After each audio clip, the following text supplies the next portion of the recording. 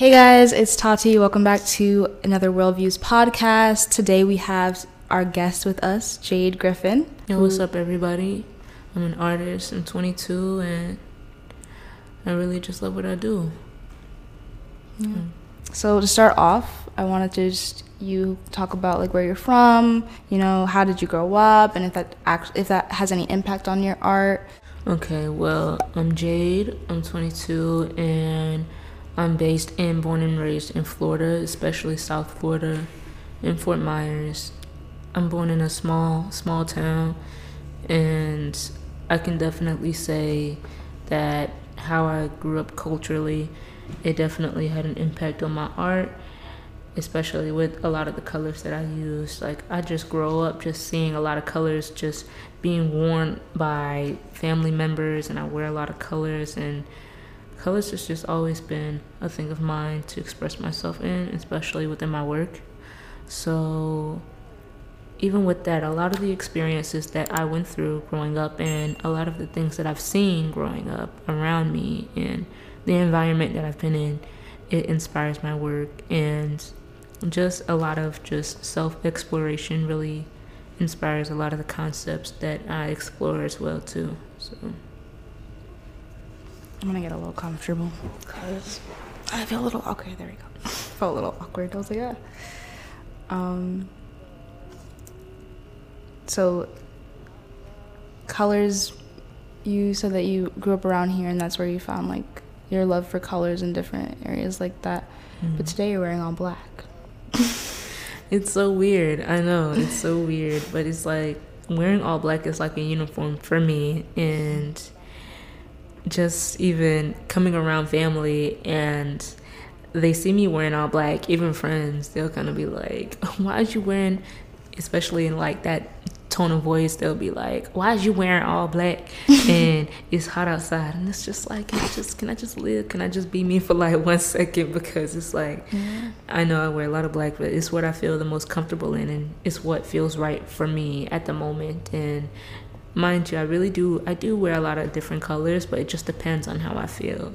And if I'm just feeling real chill or just regular, like I'll just wear all black. It's kind of like my uniform for me. So. And so, like, obviously you express yourself through color, so there must be a lot of color going on within you, obviously. Oh yeah. So that's something.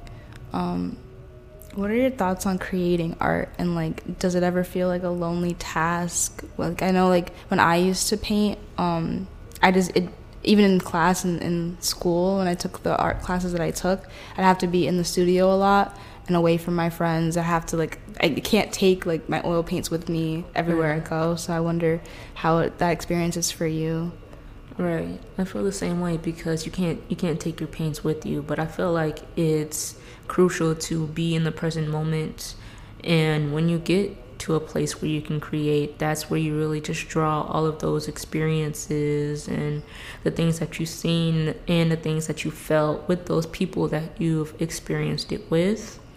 So I feel like that moment of solitude is needed when you're creating, because it can be a lonesome task physically when you are creating, but when you are creating, I feel like it definitely comes from a place of experience and a place from soul.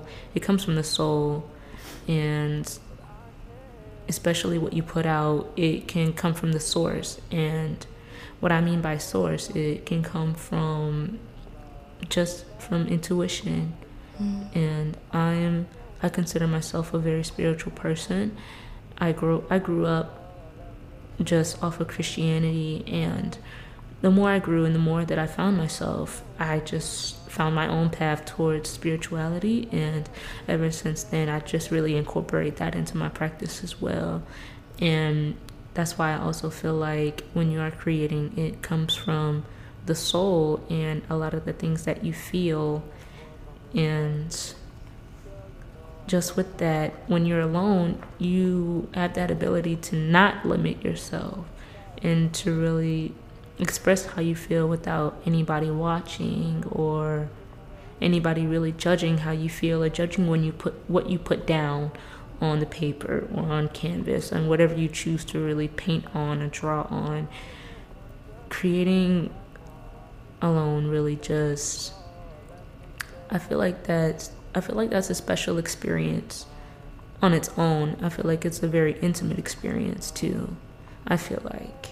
I think it is too. Right? Because, like, I don't like editing with people around me. I'll do it, but I'll have my headphones on. Like, no one can hear the audio. No one can hear what's going on. I feel the same way, especially because I have siblings. I have a sister, and I have my partner too. And sometimes they'll come in or they'll come over, and it's just like I can enjoy my time with them, but I feel like I can create with them in the room, but I feel like it's a more intimate practice when you're doing it on your own. Yeah, it's like journaling, kind of. Like, you wouldn't do that. Usually you do it on your own. You're more in depth with yourself, I think. More in tune with yourself, like you said, the intuition statement, Exactly. And I feel like, especially with painting or creating art, I feel like it's another form of journaling, except it's like a visual experience that you get to see or that you get to share with other people. And they can draw their own perceptions and their own experiences from what you create. And even at times, say you'll get that famous question, they'll ask you, or what inspires you, or what motivated you, or what inspired you to create this piece or that piece. And that's something that we can say that we get a lot. Yeah. That's actually my next question, is like, what are any artistic influences you have, or inspirations, like maybe artists that you've not aspired to be. I think you're aspired to be yourself, but that have inspired you, if there is any. Yes, there are definitely a couple artists that inspires me to share more of myself and to become more vulnerable. I would say, just starting with some of the greats, I would say George Condo definitely at the forefront, and Picasso, especially, with a lot of the impact that he has created for the generations to come. And especially because Picasso, he created, especially if you study him and really just study the works that he created, because not only he created Cubism, but he created a lot of other forms of art that people use today. You'd say he created Cubism? People say he mimicked it and used it in his paintings. I don't know. I'm asking you. I would say maybe he created his own form of it. Okay. Because of the way that he mimicked it. He created his own form and turned it into something new. And I feel like that also has a play in art as well. Because we can all be inspired by someone, but it's our job as artists to create something new and a new experience for people to share and to feel. I always say art inspires art. Like, I feel like you can see this visual and that could inspire me to make a song or something. Like, I don't think that, like, we should, like, hold each other, like, that against someone. I don't know. That's what I feel. Like, some people be like, oh, like, you should be yourself and not find any inspiration within the world. But you live within the world, so it's like, it's kind of hard to just be like, okay, let me shut off from everybody and just pretend like no one exists. Exactly. Like, it doesn't make sense to me, but...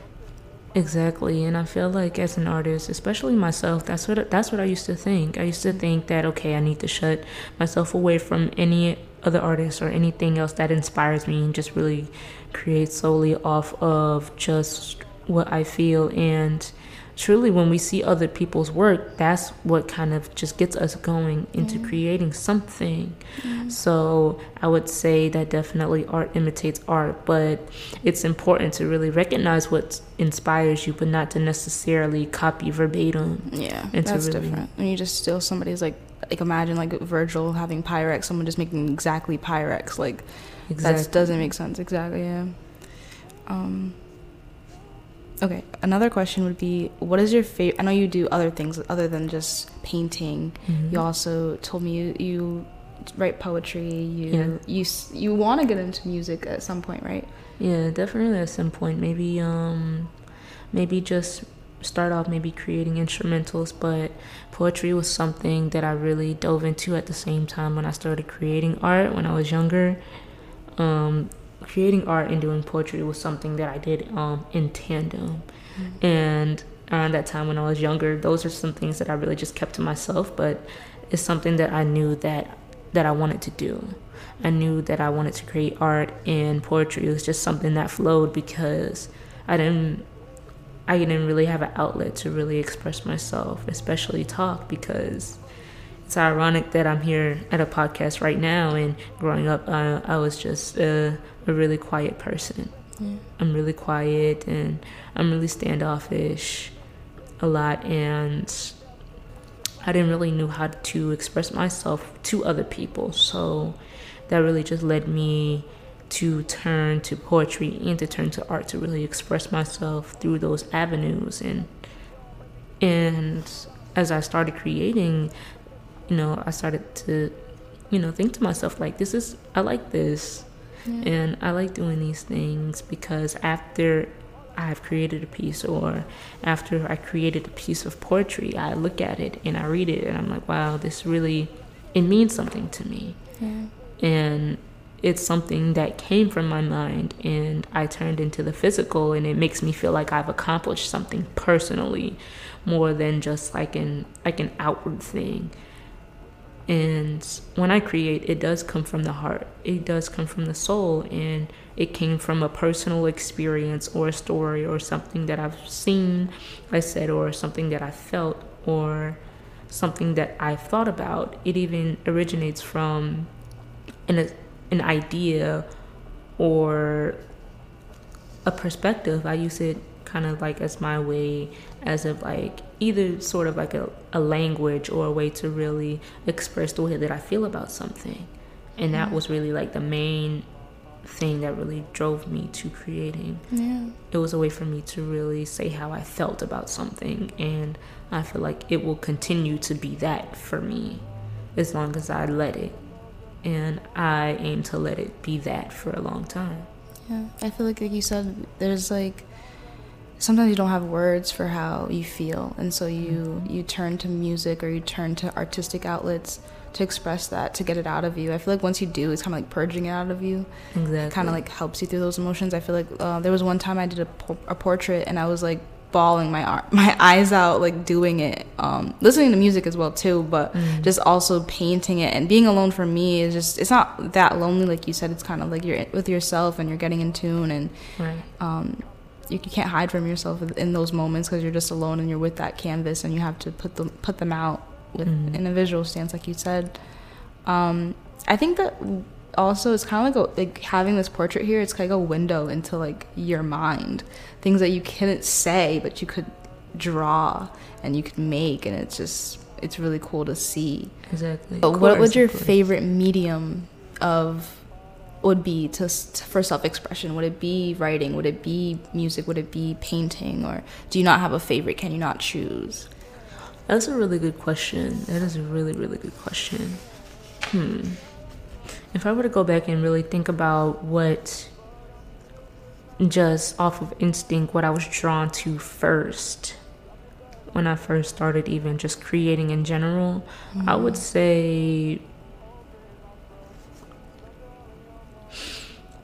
definitely say painting, because that's something that just really just came second nature to me, or one of like the first natures for me. And it was something that I was drawn to because I have always been drawn to vibrant colors and creating. And I have this sketchbook at home.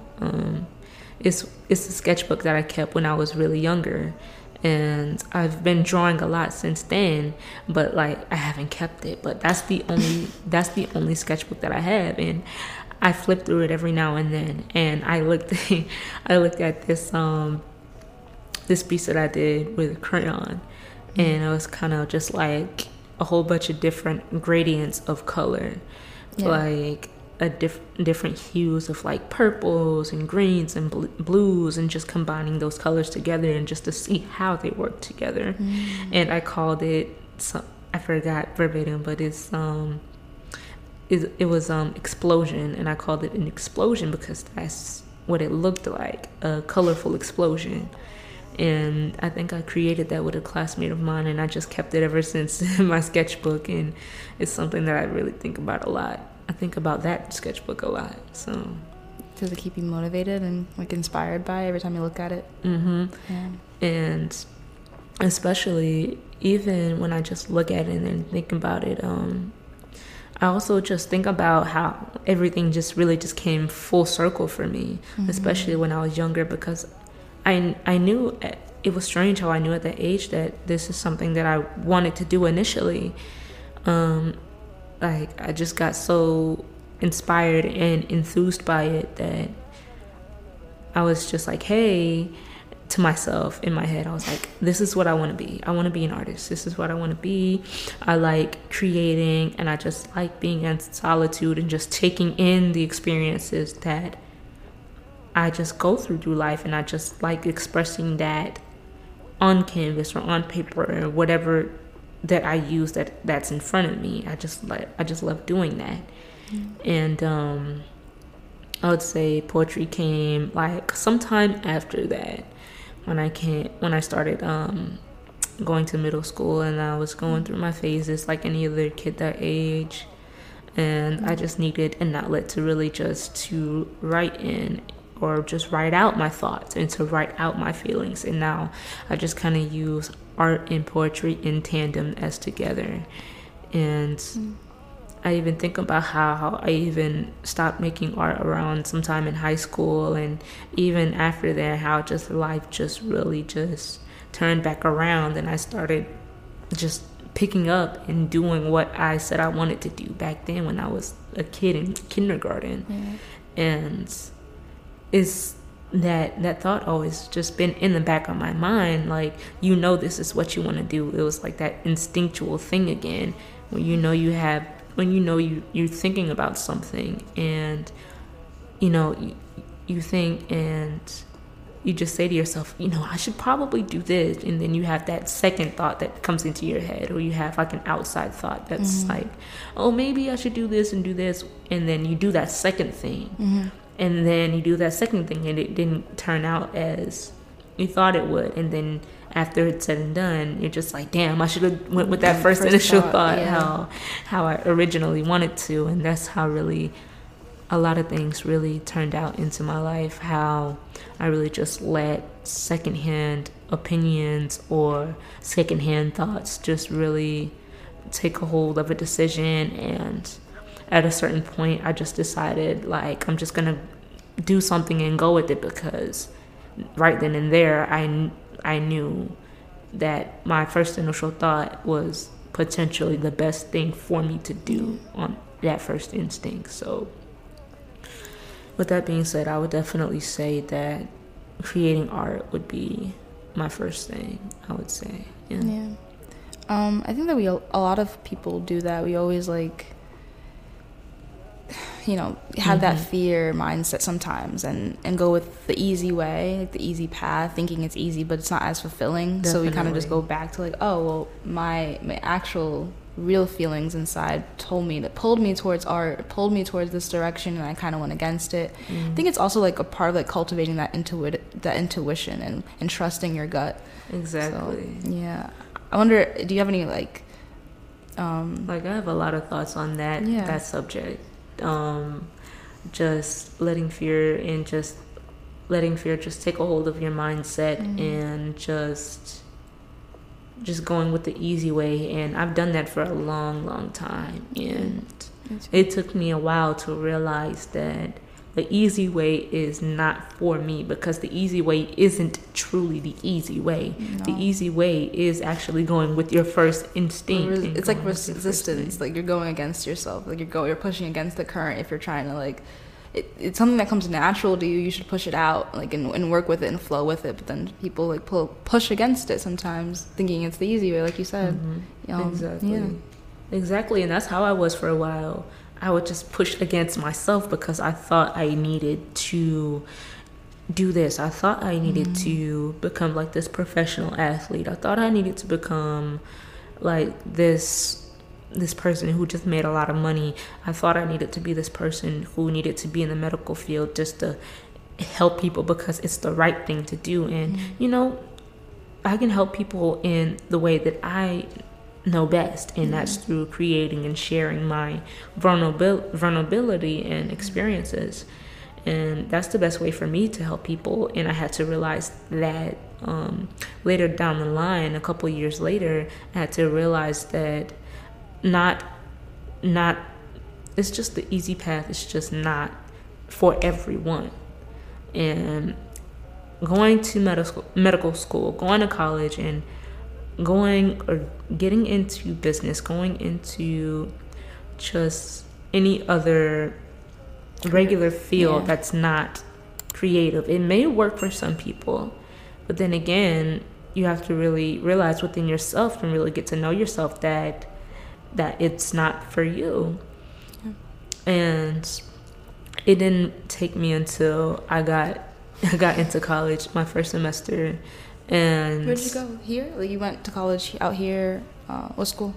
I went to FSW. Okay. It was like a community college out here. Mm-hmm. I went for like one term, and I took like sociology, and I was really good at it. And it was one of those things where my teacher, he wanted to be, I don't want to say a sponsor, but he wanted to basically write off for me to go on to just continue on with the subject. He wanted to like just vouch for me to go on to the next phase of sociology, because he felt like I was, like, this is it, like, this is for you. You understand the concept very well, and you understand the logical aspects and the mental aspects behind studying people in social groups, and that's basically what sociology is. And he just wanted me to continue on, and I thought to myself, like, I know that I'm very observant, and I feel like a part of that is, what really draws me more into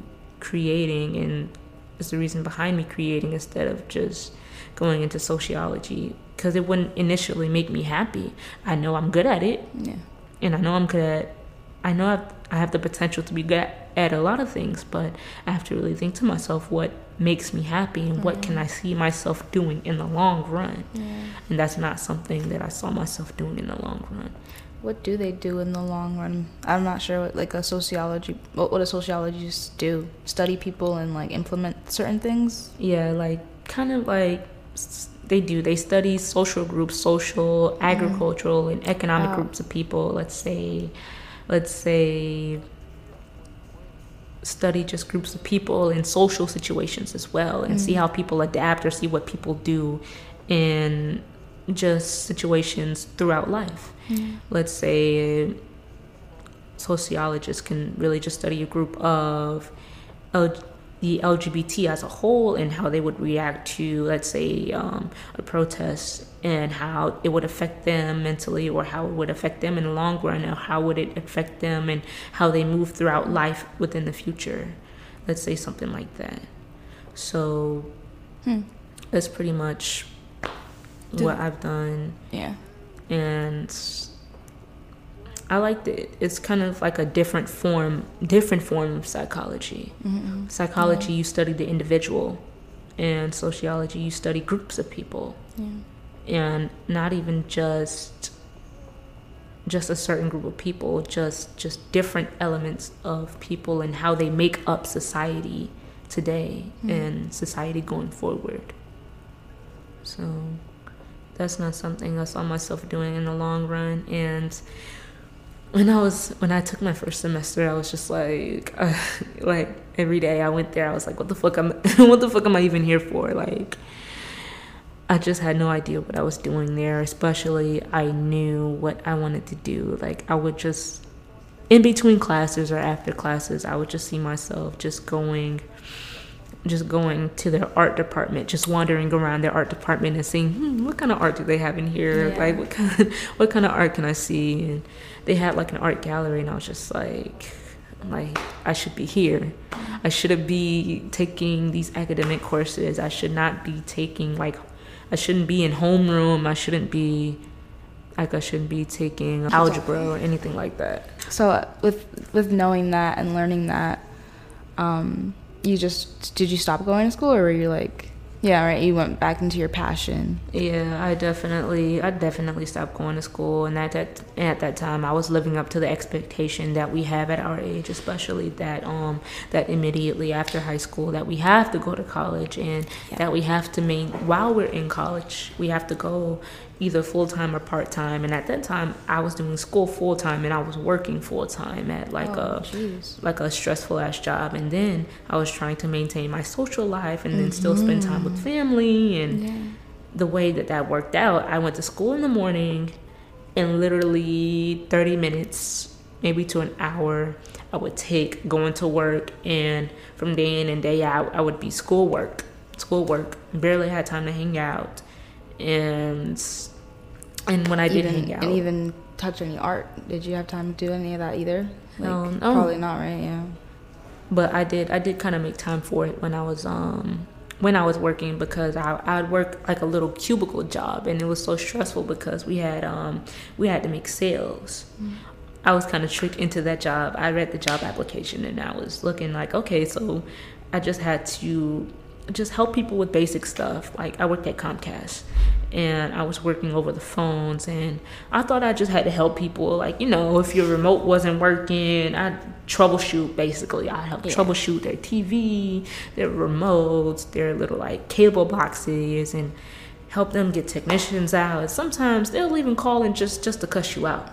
They'll call just to cuss you out. And I'd be so nice to people over the phone, but because I know it'd be stressful, but damn, they just was like, I just want to cuss you out for the day, It was just like a sense of relief for them. Like, what? No, listen, because as soon as I answer the phone, beep, thank you for calling Comcast, how can I help you? And they just go off, and I'm just like, can't even yell at them, can't even do nothing, can't hang up the phone, nothing. You can, because if you hang up the phone, you will get in trouble, or they would fire you. And I'm just like, so yeah, I'm sorry to hear that. Like, no. Like, immediately after break, I would just like throw fists, throw fists at the air, like you want to say something, but you can't, because this is your job, and you have to make a living. And I would just talk to those people that's been there doing that same thing, taking those same type of calls for like 10, 12, 15 years, just sitting in a small cubicle. And I would say, if you had and they would tell me that they had the opportunity to advance in that, and they didn't take it because they said it would be too much. And even with too that, much, like they want to advance in the career, like in that career or that Comcast place, like they could advance up, go higher ranking or whatever. Yeah, kind of like a managerial position, or and they didn't want to position. Because it would be too much work. Yeah, like too much work, they would say, and they would demote themselves back to that cubicle position where they would be just taking calls, clock in, clock out, and then go home. And I just thought about that, and I would think about that every day. I thought about that. No, literally, like I thought about that every day, and that really stuck with me. That shit really stuck with me. Not only it stuck with me, it's like I already had that mindset. Like I already knew deep in the back of my head that it was just one of those things that you just push into the back of your head, and you're just trying to take the easy route, going to college and doing this and doing that. And after a certain while, like I just couldn't take it anymore. Especially with me, I need that freedom. I need that sense of freedom. That's something that has always stuck with me too. Like I just need to have a sense of freedom in this life, and this is not it. It's very self-containing. And I had I had a whole mental breakdown, and one time there would be times where it would just be so stressful trying to maintain A's and B's, and I'm not a damn A and B student. So, you could be though. It's like you could be, but it's like I don't want to try harder. Like exactly. I feel like you're very intelligent. I think, like especially making art like this. Thank you so much. I really appreciate that. But it's like, and I heard that before too, and it's really flattering. But it's like I feel like I'm very intelligent, but when it comes to things I really don't want to do, it's like I don't. Exactly. Like, I think that for me, my grades slack because I be editing way more than I be doing my homework or studying. I pass my classes. I know how to pass. Like I'm not stupid. I could do better. It's just I'd rather be doing this, and so that's why I pick up on myself. I'm not unintelligent. It's just I don't need to, like, it's A and a B. Like, what is it gonna do? I don't know what's it gonna do for me in life. Like, oh, I got an A and B. And like, when you're 30 years old, wow, I got an A and B. Like, I don't care about that shit. It doesn't do anything for you. That's why I just don't like school and the system. It's kind of annoying. Yeah. So no, because that be me. Like, that's exactly how I be feeling. Like, I don't know what it's gonna do for me. And it's like, okay, I can turn in any assignment and just boom, turn it in, and then I do a test, and then I get the test back, and it's like, I hate tests. I hate tests. Well, you didn't like no. Why did I get a 32? Right, but the grades be good, but the tests I can't. I think I don't know if it's stress or what. I just don't like tests. I also don't study very well. Like I don't do that very well. I procrastinate a lot, so it's not good for me. Yeah, like I would always second guess myself, like on tests. And I'll just be like panicking, and then they'll be like 10 minutes left, and I'm just like. It's a lab experiment, because how are you going to give everybody 30 minutes or whatever, an hour to do a test? Every single person ain't the same, so it just doesn't make sense to me. That's why I just to piggyback off what you were saying about school, though, I wanted to say that while I was hearing you talk, I was thinking about the fact that we have no time to actually cultivate the things inside of us. Instead we just like be in school learning what they want to teach us, and that's it. And you have to do what they say on an authoritative way, kind of like, you know, that's your teacher, you have to do this class. If you don't go to school, you know, it's just, you don't excel in life is what they say. I don't believe that, but yeah, I just don't think you have the time to like actually figure out, the thing that I've always wanted to do when I was a child is the thing that I've always wanted to do, but I didn't have the time because you guys kept me busy in classes and doing homework that I didn't want to do and stuff like that. That's what I mean. Some of the homework I appreciated, things that were like artistic, like when you talked about poetry. I learned a lot of Edgar Allan Poe and and Shakespeare. Shakespeare's somebody I like too. Those two people, learning about them. If I didn't go to school, I wouldn't have known about. Maybe I would have known about them. Maybe or not. But those are the things I definitely liked, and it helped me cultivate my writing and artistic portions of myself. That's what I can give. That's the only thing I can give to school. That's the only thing. But other than that, the busy work that they keep giving us is annoying. Going to like corporations like Comcast and just working for corporations is just busy work. Busy work till the day I die. I don't want to do it. I'm sorry. Yeah. No, I feel you. It is busy work, and for a long time they really just make it a priority to really just make people believe that this is what you're supposed to do, and this is how you're supposed to be doing it. This is you are supposed to go to school, you are supposed to go to college after you graduate, and then still with thousands of dollars in debt, and then you spend the rest of your life paying debt and paying more bills because you still gotta have somewhere to stay, you have to have transportation, you still have to eat. So it's like it's debt on top of debt on top of debt, and we really do spend the most of our lives working because we have to maintain and we have to survive. And with that doesn't really allow us enough time to really cultivate the things that we love. Yeah, so that's very true. We don't get to water our own gardens at all. They perish, and then we try to come back and we figure it out. We make our way back to ourselves at some point. Some people don't. They get, and some stuck in the rat race, and some people don't, and that actually worries me a lot. Like, I think about that, and luckily, like, I've just had that thing where I was younger where I just was so certain on what I wanted to do, and I just never been fucking good at school. I've never been good at school. I really haven't.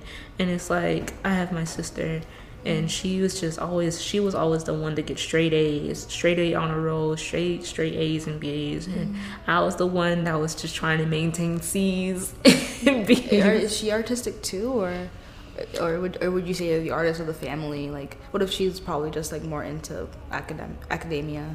And it's weird because she's naturally smart. She's naturally smart, and if it wasn't for my mom, she would have probably been in the same grade as me, because she was one of those kids that had the opportunity to skip grades and skip and advance towards different grade levels and skill levels, and my mom just really just chose to let her just go through school regularly. And my sister, she's only a year younger than me. We're only a year apart, so when I was in 10th grade, she was in 9th grade, and she really had the opportunity to even skip a grade and even become in the same grade as me. So it's kind of crazy to think about, because as hard as I tried, school was never for me, because I always found myself goofing off in class, doing stupid shit, shit, even skipping class, that's something I never even said that I did up until now. So I would skip class too. What if your mama sees this? She would be like, I don't care. At this point, you're 22. Yeah, you know what? She would be like, you know what? At least you passed. At this point, you ain't in school no more. It don't even matter. Yeah. So, like, it wouldn't even matter to her anymore at this point. Now that they see that this is something that I'm really passionate in and I'm really working hard to make happen, it's like, okay, they just kind of let me do my thing. Because it's like, it's one of those things where I grew up always doing my own thing despite what anybody had to tell me, even them. And it's like, you know what, finally just let her do her thing. This is what she wants. Let's just support her. She been trying to do it forever. She been doing it. Just let her be. Like, right, just let her do it. It's what she loves. If she loves it, we love it. You know, type of thing. And my dad, he's always been supportive of anything that I've ever done. So to even just have that, it really is a blessing to have. That's good. Yeah, having that support system is really important. I feel like if you don't have it, it's kind of hard to go on with your passions, because you're like, damn, nobody is seeing this. Nobody's like, I'm not saying you should, like, people just need to congratulate you or anything, but like, acknowledge it. At least acknowledge that you're on your purpose, you're on your path. Where do you find your inspiration, and where, like, if you would say, do you have a muse in your life or things like that? I would definitely say my muse is just life in general. I was always one of those kids that just found the beauty in everything, just the way that life is, and I just found beauty in the ordinary things. Just the sky, or just walking somewhere, or just being at a certain place at a certain time. Just life itself just really moved me, and I'm just really sensitive towards those things. So I've been told I'm a really sensitive person. So even the simplest things has the ability to move me in that way, and just in that direction in life. So I just use life, and I just use that as my muse and as my inspiration every day, just waking up, and especially my own life experiences and the things that I went through, and the things that I had to learn about myself internally and personally about myself. And I just really just chose to use that and to just put that into my art, because at first it was just an outlet, and it still is. It still is an outlet for me. But now I'm being more vulnerable, especially just sharing myself with more people. And it's just a surreal feeling, and just to get feedback at all, whether it's good or bad, it's just, I like it. Good or bad, I'm like really sensitive to critiques. You are? Yeah, criticism is something like I take to heart, but then I reflect on it and I'm like, okay, wait, it was a good point, don't be upset. I calm myself down from it, but it's definitely like a pride and ego thing at first. And I'm just like, you hurt my feelings. But then I realized it was like a pointer that they pointed out. So but that's just something on my end. I wanted to say something. Dang it. It's the same with me though. It's the same with me. Like at first when I would get like critiques, whether it's bad or they want me to change something, I would be like, you're trying to say you don't like this, if you don't like this about my art. Well, I think that it's good, and this and this and that. And I do definitely listen to critiques, because obviously they care enough to tell me about something, or tell me about a technique or something that I should try, and I really do listen to it. But I also have to keep in mind that, you know, I am the one who's creating this work, and obviously if I created it this way, then I've done it for a purpose. And to, you know, just to take in what's being said, and to just take it with a grain of salt as well. Like, especially when I've thought long and hard about, before I really just decided to really go forth and do what I do, I just thought long and hard about the type of things that would happen, the type of critiques that I would get, and really the type of people that would see it and say things, whether it's good or bad. And I just had to make that decision, like, no matter what anybody says, whether if they just want to shit on my art or not, just to like keep going. Because initially this is what, you know, I signed up for, and this is what I want to do, and this is what drives me and push me every day. So I just have to keep that in mind. I wonder, another thing I wanted to ask is if you did say that you're spiritual and that you like have gone, like, I mean it's a journey, obviously. It's something that, it's a continuous journey, I think spirituality is. Mm-hmm. Would you say that you like witness any synchronicities in your life? Definitely, and especially I do think about that a lot, and I feel like especially the numbers 1s and 4s has been prominent throughout my life, and I haven't even realized it. It's like I noticed it, but it's like, oh, it's there, and you just go about your day. Yeah. And like the more I really just broke, because I still believe in a God. Like Christianity still exists in my life. It still does, but it exists in tandem with spirituality. Like I really have like my own way of really connecting to the source. Yeah.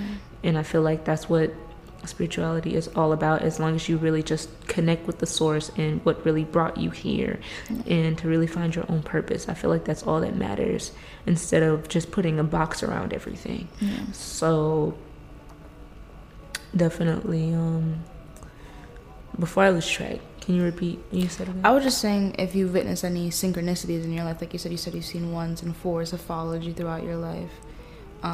Sometimes, I don't know, like you said, when you're inspired by life and how, and different moments, and like literal, like being present sometimes in life. Mm-hmm. I see, like, even just like seeing a blue jay or a butterfly going by kind of like gives me that sense of hope, that sense of like, oh, like I'm on the right path, or like something directly in my head that I was thinking happens exactly the same way, or I'm listening, or I'm thinking about, music, or I'm playing a song and I see the name or something like that. Those things come up, and I feel like with those synchronicities, it just shows you that like you're on the right path. You're literally just following your own path, your own, yellow brick road, but God is with you, the Most High is with you on the path as well, and it's giving you like, oh, like I'm here with you, like you're doing a good job, you're good, like a pat on the back type thing. Yeah. Exactly. And it's like, it's guidance. It really is guidance, and I believe in that type of guidance, because there would be times where I need people or someone to talk to, and at a young age, I've been told that if you feel like that you can't come to anyone close to you, you always have that one person that you can go to, and it's either God, universe, the source, or your ancestors, or whatever anybody wants to call it, but I'm just gonna say the source. So you can always just pray and really just come in contact with the source, because I feel like that's a really intimate moment, and I really feel like that the source is really there to guide you along your path, especially when you ask. Especially when you ask for it, and especially when you ask for a sign, or ask for this, or ask for that, and they don't hesitate to show you. I feel like, because there's been moments where I've been like, show me, and it will be in the most random ways, and but specific to you, right? Exactly. Very, very, very specific to me. Very specific. And then I'm sure like we would all have those moments where like, this sounds specific, but I don't know if this is for me. Literally, I'm like, and I go past it, I'm like, yeah, you're playing me right now, but it's real life, like, girl, that was a sign I was trying to tell you, yeah, girl, but no, I don't believe it sometimes. This shit seems sus, but okay. Right, yeah. Like, I'm gonna listen, I'm gonna see it, I see it, but I don't know, but I see it. So I wonder how we're gonna get over that, but I don't know part. Yeah, because they telling us blatantly in our face, but it's like, that's a little too like specific. That's a little too like. I don't know if y'all talking about somebody else. Yeah, it's crazy. No, but those moments I do value them so much, because no one believes. It's like nothing. No one's gonna believe, and it's a message for yourself, but no one's gonna believe you, kind of thing. It's like you can't even explain what's happening. They're like, oh, okay, like they only can witness it within their life, and that's how they understand it. But exactly, and it's like I can't even try to even explain that to nobody. And it's like the hardest in I try to even put it in the most simplest terms, and it seems like, yeah, like they're listening. Like the person that you're telling this experience to, like, yeah, they're listening, but they don't really know. Yeah. They don't really know unless they really go through it themselves, Right. and then they can come back and tell you, be like, oh,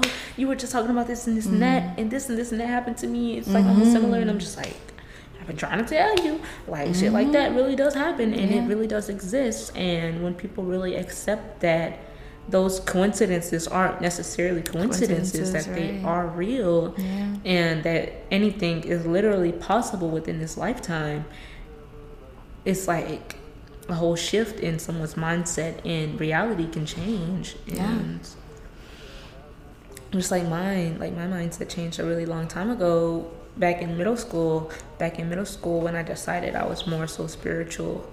And that happened early on for you. Middle school. That sounds like an early time. No, I'm not gonna talk about me right now, but I grew up Catholic, so I grew up in the Catholic church. I went to a private school, and after I kept asking questions in religion class, so many questions, I was questioning it way too much. And then after a while, I was like, yeah, I'm not Catholic anymore. I didn't get my confirmation. I went through, and then I went through Christianity. Like, my aunt's really part of this church back home, and I saw God through there. And then I didn't really like how that really worked for me. So then I was like, just kind of went through my own path, and like went through my own path to spirituality. And I went through my whole crystal phase and realized I'm the crystal. Like, there's no crystals out here that can, like, they are good for you, like they're good like frequency wise, there's a whole science behind it, but like you don't need other things outside of you other than, like, you know, God and yourself, like you said, source, and just getting in tune with yourself is mostly what I try to go towards right now. So it's definitely a path. I just think that's a really cool age to like realize certain things at. It's very, very young to me. And especially in middle school, when I initially, like, I've always known, but in middle school, that's when I really decided that I was the way that I am now. I was this way, a part of the LGBT community, and even with me accepting that and finding that within myself, that's what made me question Christianity even more. And that's when I really had my breakthrough. That is what caused my breakthrough back in middle school, when I really questioned myself and questioned, okay, if I'm this way, then I'm automatically gonna go to hell. Like, ain't no way around it. Ain't no saying please, ain't no saying nothing. Like, I'm going straight down. Ain't nothing. And that's when I really had to ask myself a lot of questions. Well, is that really true, considering that I'm a good person, and who I love really will determine, you know, where I go after this physical life that I'm living in right now. Spiritually, will that really define if I'm going to hell or heaven? And after a certain amount of time, like, your gender or your sexuality or who you love or who you confide in doesn't really have a say to whether if you really start to go to hell or whether you go to heaven. It's really all about how you move through life and how you connect with source, and how you really choose to live your life more than what you love and who you choose to be with. It more so is about how you treat other people and how you treat yourself. And how you choose to really give back to the world around you, and how you really choose to show how grateful you are for everything that is. And at that age, that's when that whole thing switched. Like, okay, I obviously can't even be Christian. Like, I cannot. I feel you on that energy, like the whole LGBTQ and like learning about yourself and being, I don't know if I identify as like queer. I don't really like labeling myself, but like that also makes me question, like, going through that and like knowing that I wasn't the norm if I wasn't straight in that kind of religion. That also definitely impacts you and helps you think a different way and find your own way through spirituality and your belief in God in a different way. Exactly, because spirituality, not even spirituality, just being Christian or anything. I used to go to church a lot. I used to go to church a lot, and after a certain amount of time, me and my family as a collective decided to stop going. My older sister, she never liked to go. So every time we would try to call her and be like, "Hey, Janika, come to church," she's like, she don't go. Ain't no way, boy. I just thought it was so funny. Like, of course she believes in Christianity and God, but she just doesn't like going to church, and that's so understandable. But yeah. I was at that age where I was still living with my parents, me and my sister, and we had to go. And even just going to church, I wasn't wearing dresses at that age anymore. I dressed myself, and I dressed however I wanted to come. And with that also made me feel out of place. And that's what really had me questioning, am I in the right space? Am I in the right space? Am I truly loved for being who I am, no matter how I choose to appear physically and who I love? Am I still loved the same exact way, like through God? And at that realization, like, I just felt so uncomfortable. I felt so uncomfortable going to church, and after a while we stopped going. So well, it worked out in your favor. You're like, all right, I'm cool. But I will say, I do identify as gay, lesbian. I do identify as androgynous, but that's also a thing. Didn't know that. Just wondering. For real? I know androgyny is a thing, but I didn't know it was like a thing. Like, do you listen to like 070 Shake? No. I heard of them. Yeah. Is it of them? I didn't know if it was of them, but it's like a thing, but it's not like a thing. Right. You know, like, I know what you're trying to say. It's not like a thing, but it is a thing. Okay. Because in her song, she mentions they think I'm androgynous. I'm confusing them, but I didn't really think about it like androgyny is just like a being. I didn't even think about it like, oh, like I am androgynous. Like, I never thought about it like that. Yeah, it wasn't. It's not a label. It's definitely not a label. It's just something. It's like just a way to describe yourself. Like I'm fluid in my masculinity and femininity. Right. That's how I choose to describe it when describing myself. Because I wouldn't describe myself as totally masculine, but I do have my days where I want to be completely masculine, or I want to be a little bit more feminine than I usually am. So I do have my moments, and realizing that that's something that I really also had to accept in middle school and high school too, because it's like I would get like this thing where people would ask me if I was like, would you ever want to be a boy? And I'm just like, no. And it's like they would get so shocked because they think that they would just put that on to me. They would just make me be a boy, and it's like, no. I never thought about transitioning. I like my body, and there's nothing wrong with transgenders, because it just means that you're being fully just who you are in this present moment, and just realizing that, you know, who you are isn't, you know, what you look like on the outside, but it's more so what you feel, and trying to put what you feel out into the open to let other people know, like, this is me, and I love this.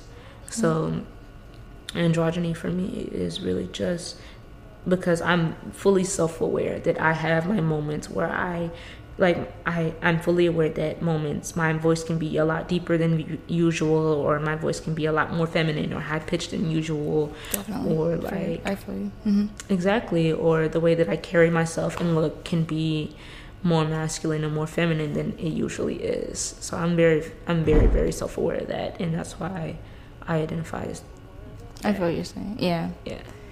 You balance, or at least back in the day, you were trying to balance your social life, school, a job. How has that changed now since you've eliminated things that you don't actually want to do?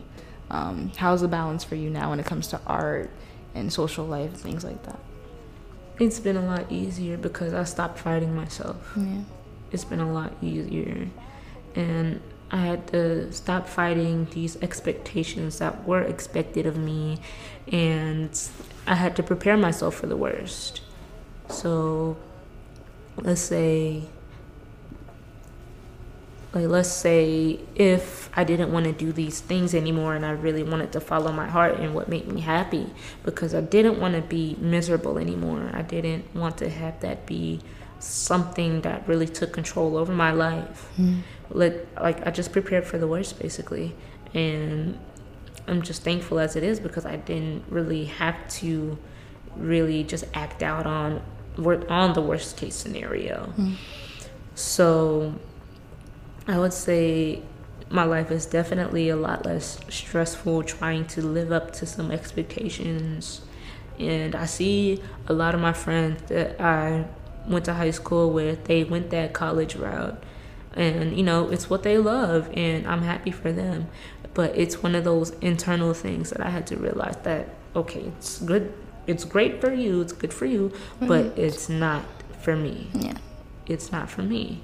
And maybe later on down along the lines, later down, I may go back to school, I may do something with art, artistically, creatively, but as of right now, like, it's not like, why would I go to school when I could really just get out there in the world and really build my credentials up that way on my own, and to really be seen without having any like school representation or anything like that, really just define my being and my artwork. And I feel like school's a good thing. It just, again, it really just depends on the person, but it's not for me. And so far it's been great. A lot of great things have been happening, and as long as I've just been being vulnerable and sharing my art and sharing myself, it's like just making that effort to be in a creative scene and being in that creative environment just really gets you a lot of opportunities that you didn't know that you would have. And I knew it would have to be something that I had to do to just come out of my comfort zone. Like, I had to make that decision. Like, this was all a decision for me. Like, I knew that I wasn't in a position where I can just do this and do that one day and do this the next day. I had to make a decision. Like, if this is what I want, then I have to be aware of the positives, the negatives that's going to come with it, and the hardships, the hard times that are going to come with it. And I had to realize, you know, if that's what it's going to be, if there's going to be some hard times, which, you know, it is when you're an emerging artist, it's going to be some hard times. It's going to be times where people are not going to be recognizing you. When your art's not going to be seen, there's going to be times when you're going to be rejected. There's going to be times where you're not making those sales and you're just doing things based off of the soul and passion of love for what you do, and that's what it should be about. And that was just like the discerning decision for me. Like, this is what I love to do, and in the long run, I'm gonna push until I get to where I want to be. And even where I want to be isn't my end goal. There is no end goal. So right, it's just like a journey. And this is a journey that I chose, and it works well for me. And ever since I made that decision, I just felt so much lighter. Like, I finally accepted, like, okay, yes, I'm an artist, this is me. I knew this all along. I had to accept that part of me for me to really continue forth to where I am now and to where I'm going. How do you push past the parts where you said, like, sometimes you're unrecognizable to those that you've grown up with, or things like that, when it's like you keep going with your art and they kind of expected you to stop or something, or they expected you they might have expected you to fail? I'm not saying they were praying for your downfall or anything, but they could have expected you to fail, and you're still going, and they're like confused. And how do you deal with those people, or like not deal with them, but deal with that impact, I guess, if they do impact you? I don't know, but oh hell yeah, I see it. I see it a lot, and it's one of those things that you hear about in music, where people are praying on your downfall. Or like, let's say, like, you got friends that call you a stranger now. Let's say you're at a point to where your shit actually starts to hit and you blow up, or even call you a stranger because you're busy doing your work and you're always in the studio and we're focusing on yourself, and they're like, I haven't heard from you, and it's like, damn, I'm sorry, but I'm really trying to cultivate this right now. I'm trying to make this happen. Yes, they can be understanding sometimes if they really love you. It's just those parts are hard, and I don't know if they understand that sometimes you have to sacrifice going out with them to finish a painting or to finish something a project you're working on, or to land a certain opportunity that can further push you along your journey. Right. And they don't understand that. Yeah. Especially being here, coming where I come from. Like, we spoke over the phone. Like, this is a small town, and not many people are known for being a painter or being an artist. Yeah. So, with me just coming out and not even telling people. I didn't even tell anybody. I just went and did it, and they just saw me doing it. They're like, "Oh, we didn't know you can do this," and I'm just like, "Yeah." It's kind of one of those things where it's like like always a superpower, hidden superpower, hidden superhero. I think it's a superpower because you can make this and nobody else can. I couldn't replicate this. I mean, that's the beauty of you just being you. You make that type of art that you like, and I like the type of art that you make. Yeah. So that's the greatness of just individuality, and that's why I love art just as a whole. Yeah. So, like, when you reached out, I was like, oh, this is going to be cool. This is going to be amazing. We're going to have a great talk about art and just, how life really relates back to art. So, yeah, like I was saying about friends and family who expect you to stop after a year and to really go back into the normal life of hanging out, clubbing, doing this, doing that. I love them dearly, but it's one of those things, again, that you have to realize and say to yourself and really stay committed to that and be like, this is what I want and this is what I want to do. And if I don't do it, then I may never will, and I may stay the same, and I may stay complacent, and I may just stay in the city forever. And that's something that the fear of that really just that fear of alone, just staying complacent and just staying here and just doing the same thing and just being just like everyone else, that is what drives me to do what I do even more. Yes, propels you forward. I feel like it's like a fuel. Like, I don't want to be here. I don't want to do this. I don't want to do that. Okay, jump. Like, I just jump over it like a cliff. Like, just jump. Exactly, and that's why I got laid off during the pandemic with the job that I had back then when the pandemic just hit. My job, they weren't getting any calls or services or any revenue, and work slowed down, and they had to start cutting people, and I was one of the ones that they cut, and it was just one of those turning points for me. Like, okay, like I'm gonna start doing this. Fuck it, I ain't working right now. This is what I want to do. Why not just take this time and opportunity that I have on my hands to really pursue my craft? And ever since then, I've just been doing it, and I don't regret it ever since.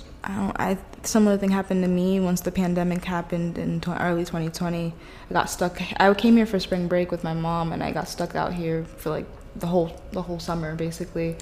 But I was collecting unemployment since I don't know if you were also, but that definitely helped me because I started investing that money into like making art and like making videos and equipment like this and things like that. And I realized, why didn't I do this before? And I didn't have the time before because I was always in school and doing other things. But that gave you like a little pause to realize, oh snap, I have all this time. Let me see what I would actually want to do with it. So it was a good. I mean, on the good portion of the pandemic, that was something that a lot of people were able to see.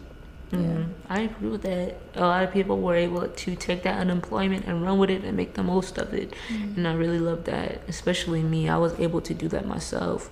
So yeah, and that's what I really plan on doing going forward now, because even now, like I just got laid off again just recently, like before like I want to say 2 weeks before today, like I got laid off. Worked there for about a year, and it's like, okay, like I told myself I was gonna give like this job shit another try because it's really important. Like I need the money right now. Need the income, Right. So it's like especially me just starting off and just gaining that experience a year or two in.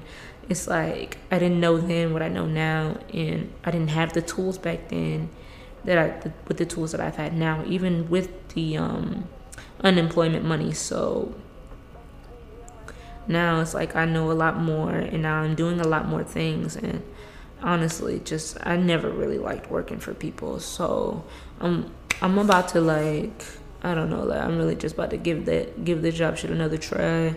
I'm gonna keep trying, but hey, if I don't get another job soon, I'm really just gonna take that bet on myself, right? Yeah. And to really just once you start betting on yourself, really, because that's the best bet to make, really.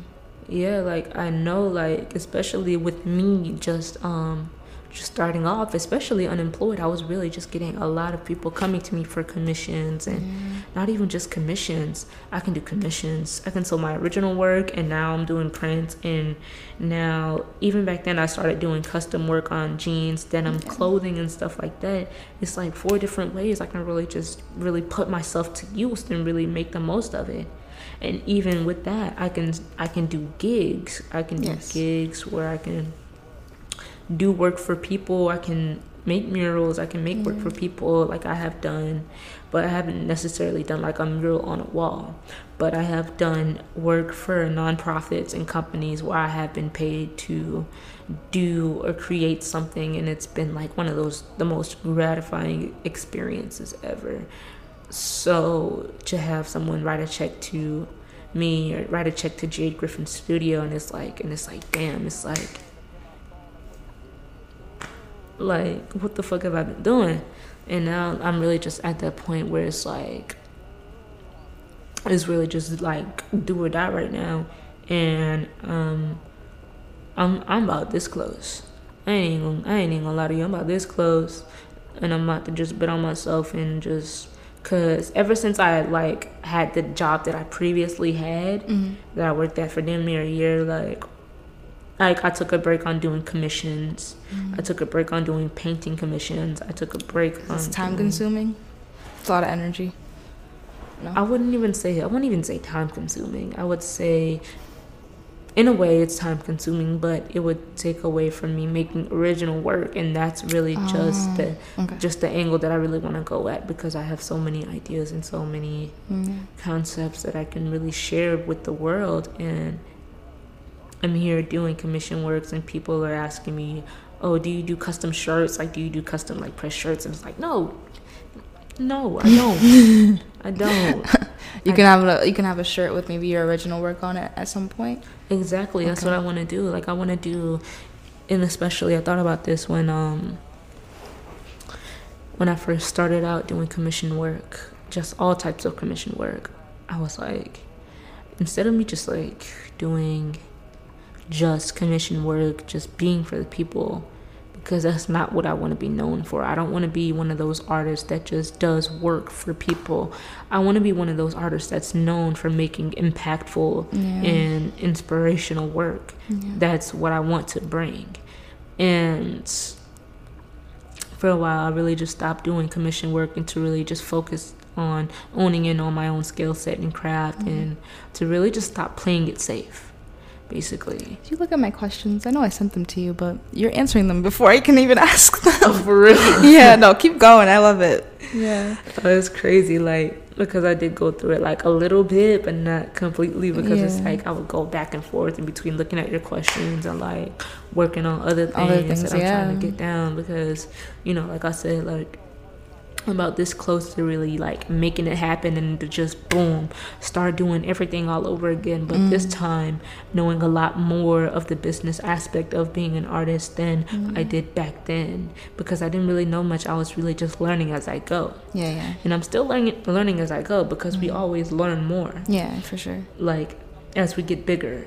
So with a lot of research that I've done and a lot of things that I've done, I know more than I knew back then, and that's what really coaxed me to really get a job back then. And now it's like I know a lot more, and it's like, okay, I'm about to go back into this full force. I'm about to fucking do commissions again, painting commissions, I'm about to fucking do them. This time around, I'm about to do prints. Yes. This time around. I saw recently you posted a picture of, I think it was like blue paint. It was like a painting that was like bluish, right? Mm-hmm. I don't know what the title of it is, but I'll post a picture in the video. You'll see it. Yeah, the title of that, I've done that. That was a sketchbook piece that I've done. Like within an hour, I had to go before work, so I finished that within like an hour before I had to do anything. And that, just finishing that within an hour, it just made me feel like, why am I still playing it safe? If I can finish a piece of work in a day, 1 to 2 pieces of artwork in a day, and do commissions and just spend all my time doing work for people and doing my own work, if I can spend time in the day doing that, just imagine how far off I would have been if I would have just kept doing that instead of just picking up a full-time job. But I just needed that. I needed that steady and consistent security money. of it, stability of it. I needed it. Maybe save up. Maybe, I don't know what would help. I have zero clue. I would want to not. Right now I don't work right now, but that's because I'm living with my mom and she's paying for everything, which is not the best thing to have. I don't want to mooch off my parents for the rest of my life. For sure. But I want to not be in a corporate job for as long as I can and focus on my craft, which is a blessing. And I think that once you just, like you said, at some point maybe if you could save up or something, or maybe luckily get laid off again and collect unemployment, and just that's between me and you in this podcast. Not that it's me and you in this podcast for real. I probably exactly and just like focus on your art while you're not in the work field at the time.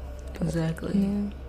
And I was really I was discussing this with my girlfriend right now, like, because she's aware of everything. I haven't even told everybody that this happened to me, but I've told this podcast that this happened to me. Like, I'm not even working right now. 2 weeks, about a weekend, I'm not working. Last paycheck is coming like in the next week from my job. So like, I'm really just getting it in right now because I have so many things to do.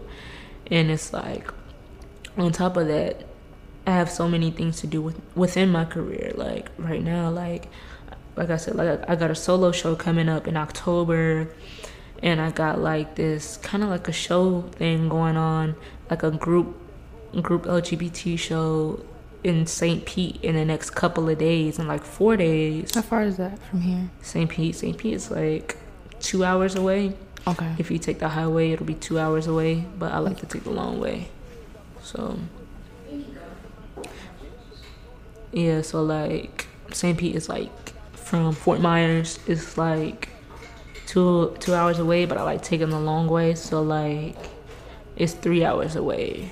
So like I really gotta save up on my coin that I get, and especially with the type of work that I put out, I know I have the ability to really maintain and keep myself working, whether I'm doing painting commissions, whether I'm doing custom clothing work, making my own custom clothing, which is like I'm gonna do very, very, very soon. I have so many ideas that I want to do for custom clothing, and it's like I really just want to dive full force into my craft. And I knew that I couldn't really do that per se if I were to keep working full time. And if I even were to pick up a job again, I'm not going to do full time.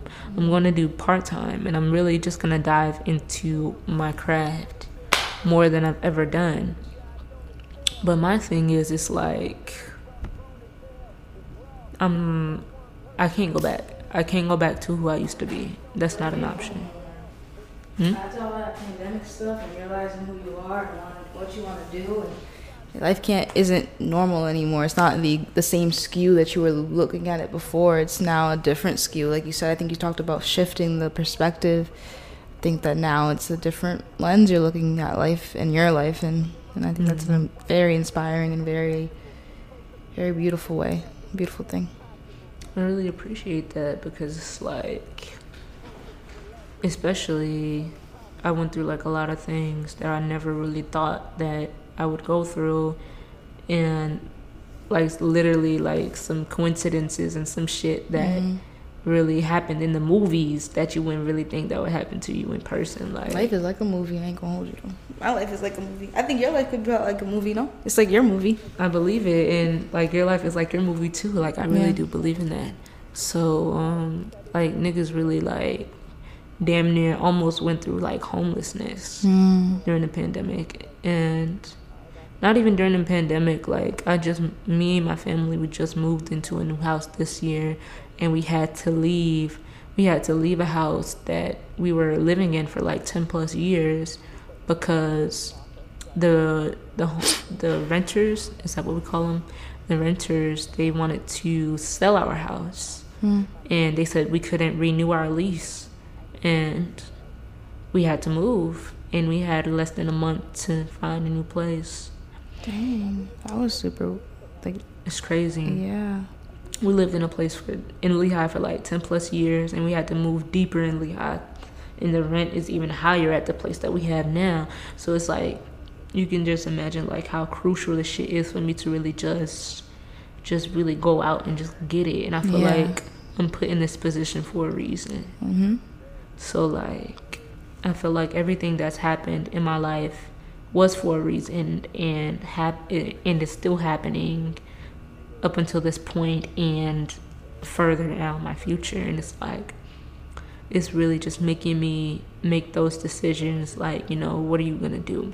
Are you gonna keep doing this, and we're gonna keep throwing these opportunities at you, and you're gonna keep eating? Or are you gonna fall back and go back to what you used to do? And like I said, being complacent is not something that's in my plans. I can't be miserable. I have to be happy. I have to be free. I have to be full of love. I have to be full of passion, especially for what I do in this life. And I have no other choice. Going backwards is not an option for me. And I've seen what staying here does to people around me, and I just can't let that happen to me. I can't. It's not what moves me. I'm sorry, but like I never saw myself like remaining here. Like, I've always seen myself doing what I love outside of here and outside of this community and just outside of this town. Like, I've always gravitated to up north in that more so cultural and creative scene. I've gravitated to that because that embodies what I'm putting out. And that has always embodied what I've always wanted to put out since I was a kid. And now life just really just took a full turn, and now I'm being put into a position, thankfully, that I can really work myself towards that and continue to push my work out there. And that's really just what I aim to do. Like, being here is not like the creative scene here. All you're gonna see, and I talk about it all the time, like all the artwork you're gonna see here is like beaches and people having brunch on the beach or like at a restaurant. That's the type of art that I see here, and it's very dull. How did you, like, if this is totally different from the art that I've seen out here too, how did you cultivate this then? If you've seen, like, I mean, it came out of you, but I wonder how what inspired you to paint the way you do, if that's all you've seen. Definitely, like, just having inspirations outside of here. Outside of here. And like I said, like a lot of George Condo, a lot of Picasso, and a lot of artists, modern day artists like Blue the Great, Gianni Lee on Instagram, Blue on Instagram, and a lot of other artists that I admire for their versatility, because not only those, like the two modern artists that I named, not only they create art, but they also create music. They also do a lot of things in the space where they're just going out and just really getting it. And that's what pushes me even more, and it makes me think, like, damn, like, they doing the things that I want to do. They're doing the things where they can just indulge themselves into their craft every minute of their day, and that's how I want to be. So I have to embody that. And like the style of my work, especially with the artists Oh, and there's another artist named Logan Silv on Logan Self? Yeah, Logan Silv on Instagram. Oh, okay. But his IG name is Lil Black Goat. Lil Black Goat. Lil Black Goat. Okay. I'll check it out. Yeah, like when you gotta check it out. His work is like amazing. I would say he's out of like the top 3 modern artists that I just named. I would say he's at the forefront, and I would say him and Gianni, and amongst others that I can't really name off the top of my head, they really inspire me right now. Yeah. To really just inspire that hunger inside of me to just go out and get it, and to really just lock in on my creativity and to really do it, because if I don't do it, then I may never do it. So that was a great ending to everything, to wrap everything you set up. Of course. Yeah. My last 2 questions would just be, what would your deepest aspiration for the future look like, and what kind of mark or what kind of legacy would you like to leave on this plane of existence? Oh man, that's a really, really, really good question. I was just reading this art book that contained specifically Keith Haring's work from when he was a child all the way up until his legacy and career until he passed away. Yeah. Oh my goodness. Yes. Keith Haring is fire. Yeah, like Keith Haring, he of course he was a pop culture artist. Yeah. Back in like the 80s and 90s, and he's died of AIDS, and he's also a part of the LGBT community. And it was something within his book that he had published long after he passed away for his 50th anniversary, like he would be 50. There was something that he's written like by hand, that he written in cursive, because back then when we were younger they would try to force us to write in cursive and like in the regular alphabet as well. And he wrote that when I grow up I want to be an artist and make and sell my art, and I have something similar like that. Yeah. To where I wrote I wanted to be an artist, and I keep it in my closet for when the day I own my own studio space. I want to frame it and I want to put it up and just really reflect on that, and like I really just set out and I've done everything and said that I wanted to do. Yeah. What I want to do, I really do see my artwork beyond gallery spaces. I do see my artwork in prestigious museums, not even just in like the culturally live spaces, just like not even just New York, because that's like the #1 cultural space that's really just on my mind. Like in those top spaces, even everywhere. Like I want to make my art become everywhere, not even just in the most notable spaces. I feel like I really just make my artwork for the intention to be seen by all walks of life, to really just get an intention on a perspective that's not really widely talked about or widely even seen or viewed, especially coming from not only a queer lens but a queer Black lens from the South. And even when people look at my work, they're like, is that a boy or a girl in it? And it's like, it's so funny because that's something that I get asked in person. So I feel like I want people to ask those type of questions. I want people to feel what I'm feeling in it, and to really gain their own perspective and instance of what life is and how it should be lived without any labels or limitations or expectations. So I want that to be seen in my work, and I want my work to be seen in just amongst gallery spaces and just easily accessible to people like us and to people like me, because I know that it's needed. And not only it's needed, it's something that I personally went through, and it's a piece of me, and it's something personal and vulnerable to me, and people who are like me can relate to that, and they wouldn't really feel as alone, or they wouldn't really feel as if that you know, their perspectives on life and their views on life isn't valid, because it is. And to really own in on that, I see. It would be like a great experience for me. And not only, I really wanted to dive into making my own clothes, because like I feel like that's amazing, to really put my artwork on clothing, to have walking, living artwork. Yeah. And that's something that's really going to be impactful once you start seeing people wearing your art. It's going to be like my piece is on you, like on your body. Exactly. So dope. Yeah. And the people who really support my work for what it is and from what they get out of it, because I went to Sarasota last month, and just to really be in those. Sarasota's fire. I've been to the beach there. I don't know anything else about it. I just went to the beach there. Like, I haven't really went to Sarasota Beach, but I went there to show my artwork. Oh. And to really just be in a space where my work is celebrated. Yeah.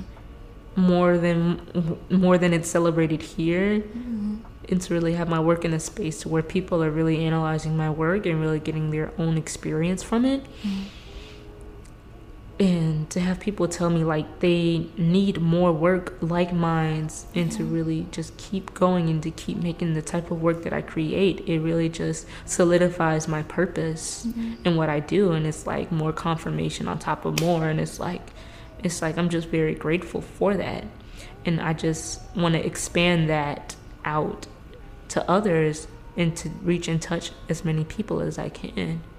And you will, yeah. With your art. Yeah, and that's really just the aim for what I really, really want to do.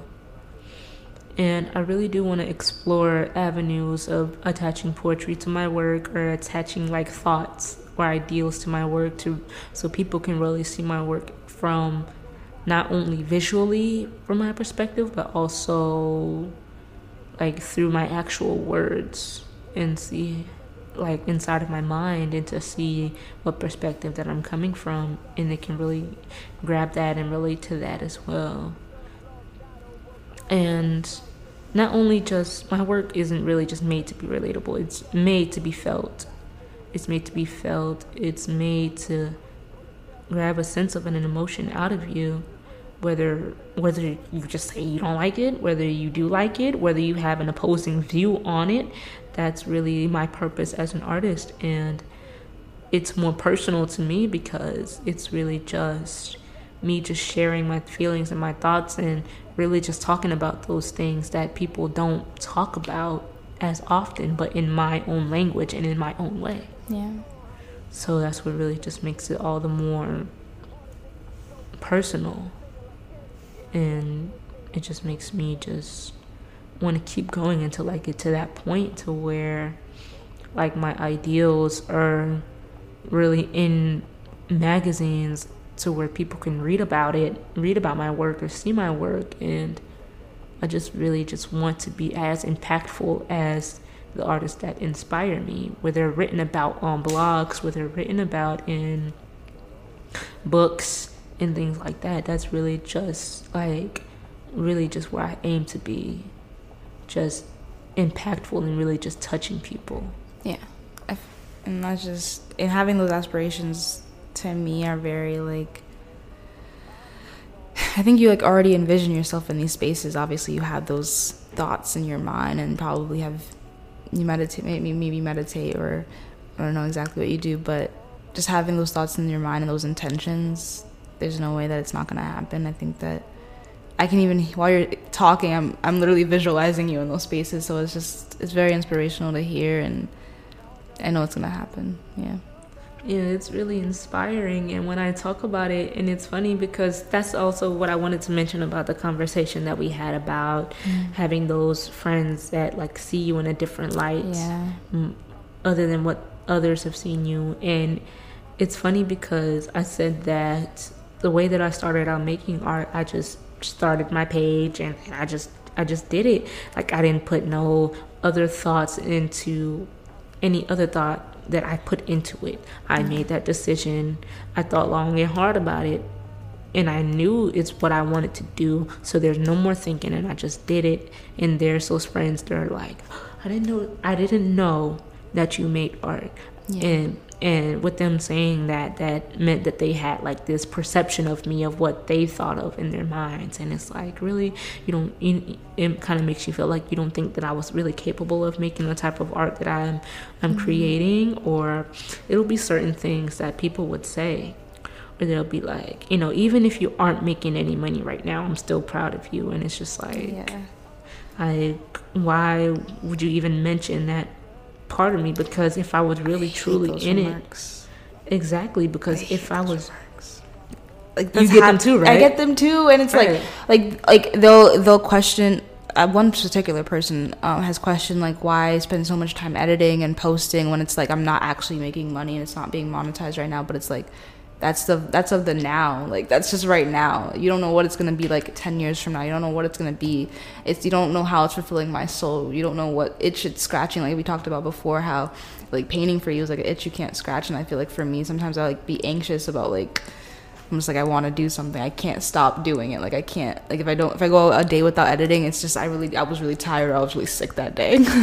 Literally, that's me, man. Like if I don't make that time, especially when I was working at the job I was working at, which sucked ass. I fucking hate them so much.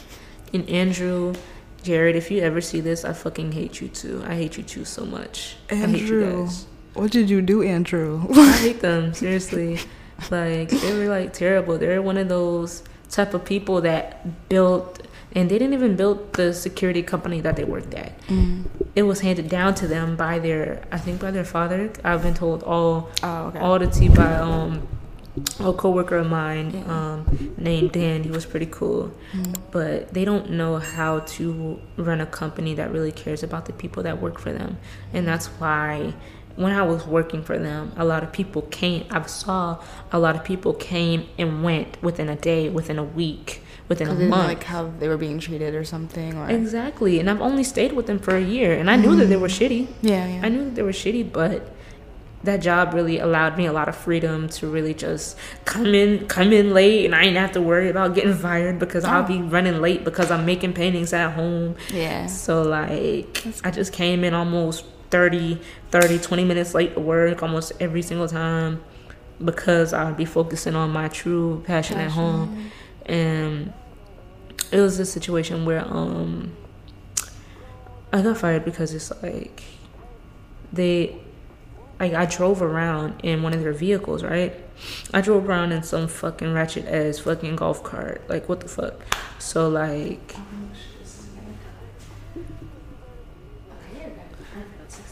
just making sure. Okay, go. Tea was getting hot. I had to make sure. Okay, go. Okay, you still good? I'm good. Yeah. You still good? We still rolling? Yeah. All right, cool. So, like, I just drove around in some fucked up ass golf cart, and it broke. And they said, okay, like it broke, like almost flew forward out of the damn windshield out of the cart. Oh, goodness. Crashed into a whole. Like it just stopped. Like it just was like boop. Like, I ain't gonna lie. It's done. It's over. The job's gone. What happened? I may have crashed it a little bit. I may have crashed their cart. A little bit. I kind of made a little lie. I said, the car malfunctioned, the wheel locked up, and it crashed me into the fire hydrant.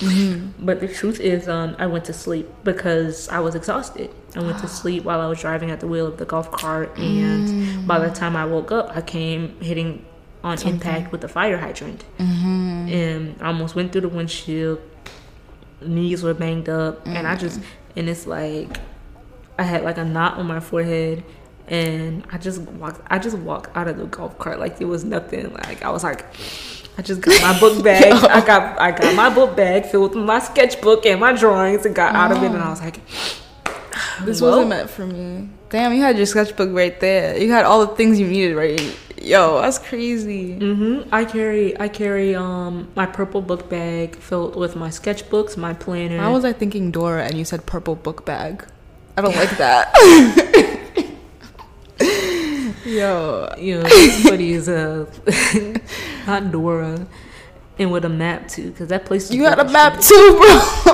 I had a map. They gave me a map because the community was big. I was doing like surveillance around a gated community, doing security. So like, Is it white people community type thing? It's like you said is it a golf cart place? No, wait, what was it? Okay, so it's like a gated community where people live at, and you how are they on the inside? I've never been to one. How are they on the inside? Yeah, quiet, white people just being uppity. What? It depends on where you're at. I was in Bonita. I went to Bonita on purpose because it was far from home, and I just like to be away from home. So I did Bonita on purpose. I went there, and you get some of those very humble, very nice, like elderly, older white people, and then you'll get those pretentious people that will claim that they pay you. And I haven't came across any of them. Oh. I did when I started. When one of my supervisors was showing me around.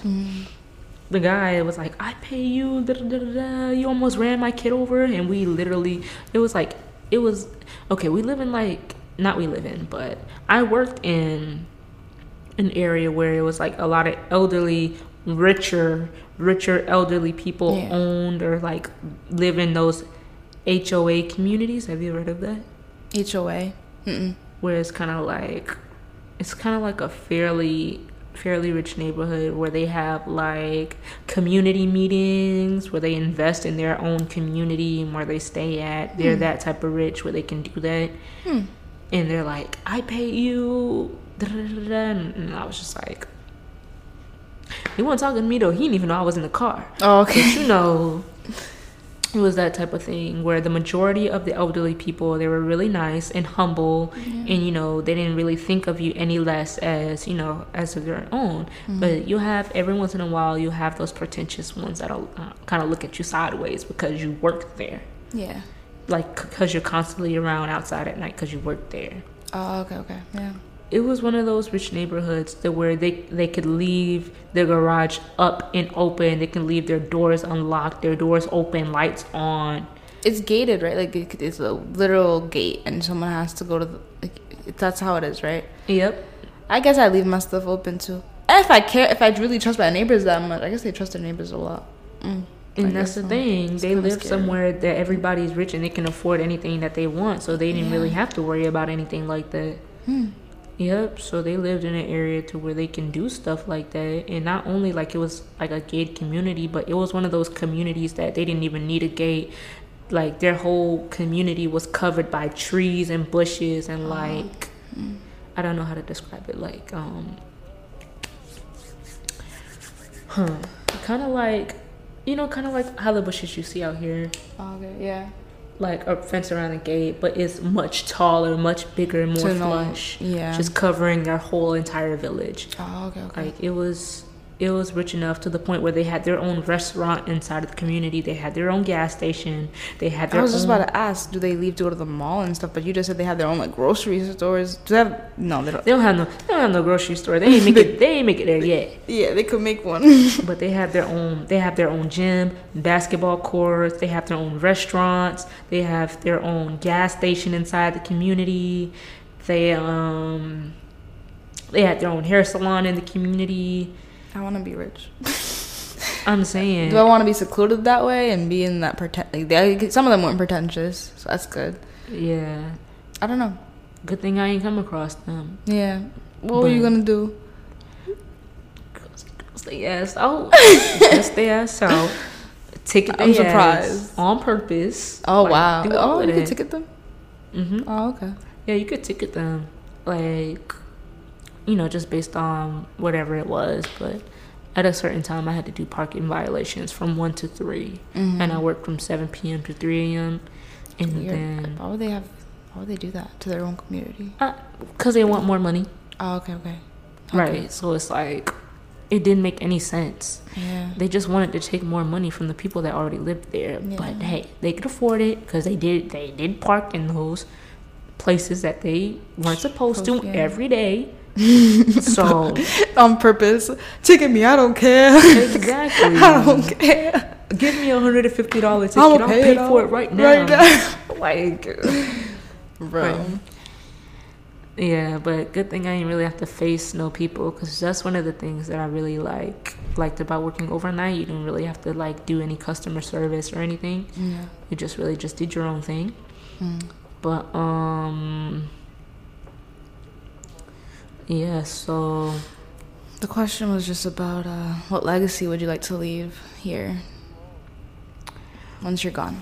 Yeah, just once your physical is gone, of course. Obviously, you will be left with beautiful paintings and art that you leave us with. But right, I just want to just leave the legacy of just telling a story about a perspective that's not necessarily talked about, especially from a Black, from a LGBTQ person from the South, just as myself, because I feel like our story isn't really told as often or as much.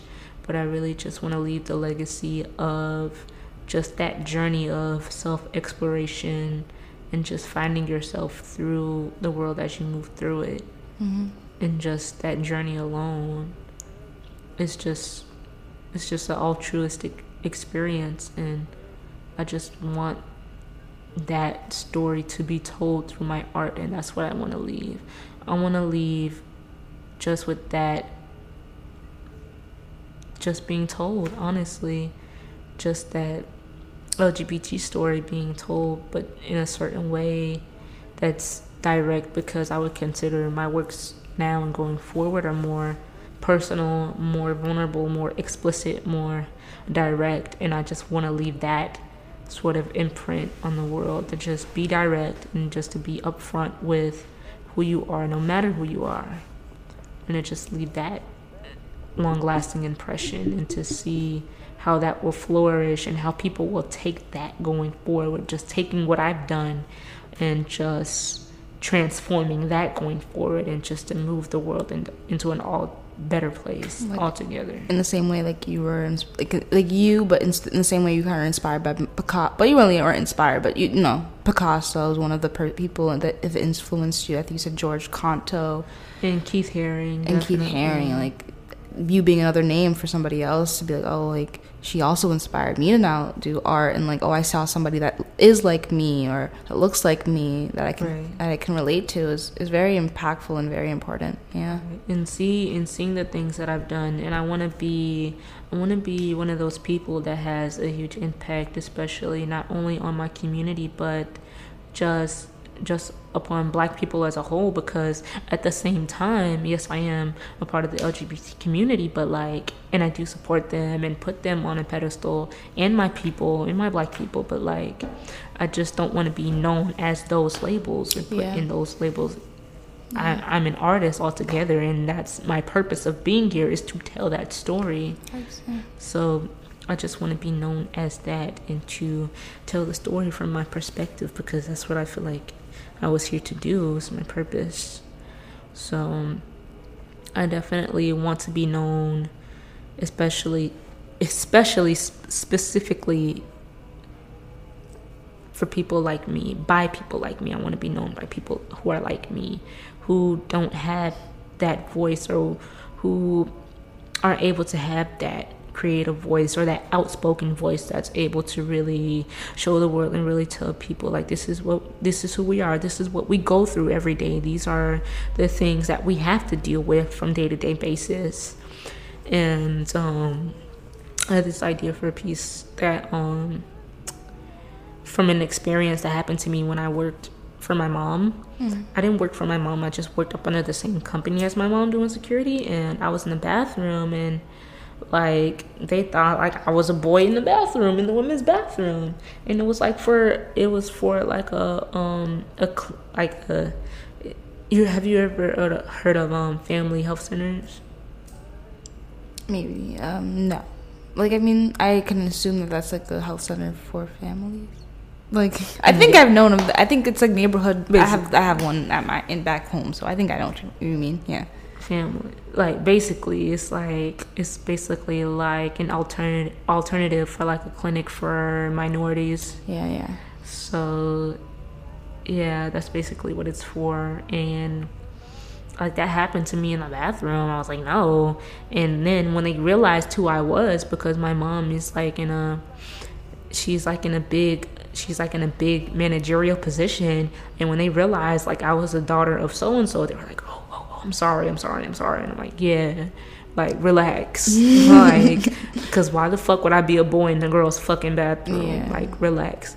And knowing me, like, I had to refrain myself because of the setting that I was in. But, like, I really wanted to be like, I wanted to, like, come out of the bathroom. I was taking a shit. I was in there for a minute. There was only 2 stalls, and they were like, I was in there. There's a boy in there. And then I really just wanted to just get out and be like, does it look like them? There's a boy in here? You know, but, like, I couldn't do that because of the setting I was in, and I didn't want to make that impression, especially with my mom working there, especially working the position that she worked in there. So I couldn't do it. Your vernacular is very cool and profound. I just wanted to ask, do you read a lot? Yes, I do. I read a lot. And it's funny because, like I mentioned, like, I'm not really a talkative person. And for me to even have these headphones on to hear my own voice, I'm surprised I'm not even cringing at myself right now. That's cool. Like, you don't even talk to yourself that much? I talk to myself all the time. I do. Oh, you do? Yeah, I do, because I don't talk to anybody else. Exactly. So it's kind of cool to hear your voice, like, on headphone in the speaker, or you know what I mean, in a microphone. Right, and that's like a really great compliment. So, like, thank you so much. I really try to carry myself that way purposely, because I don't know, I feel like that's just the way I am, especially considering the fact that I do love to read a lot and I love poetry. So especially with me learning the type of words that I know and having the vernacular that I have, it really just goes hand in hand. Yeah. And yeah, I just really appreciate the compliment. Thank you so much. Of course. Yeah. It's just something I picked up on while we were having the conversation, and I was just like, I wonder what she reads. Like, I wonder what you read. Yeah. Comic books. Really? No, I'm just playing. No, comic books are fire too. No, I do like comic books. I do. I like comic books, especially a lot of stuff with pictures in it. I do. Yeah. Especially, like, I've been reading this thick ass Keith Haring book. Oh, bro. Yeah, you said they were reading that. Yeah, like, I just like to read upon the stuff that really inspires me and enthuses me the most. Like, I don't like reading no boring ass shit unless it's about something that I'm truly passionate about. Yeah. Like, I like art and design books. I like comic books and stuff like that. Do you watch, like, what do you watch? Do you watch anything?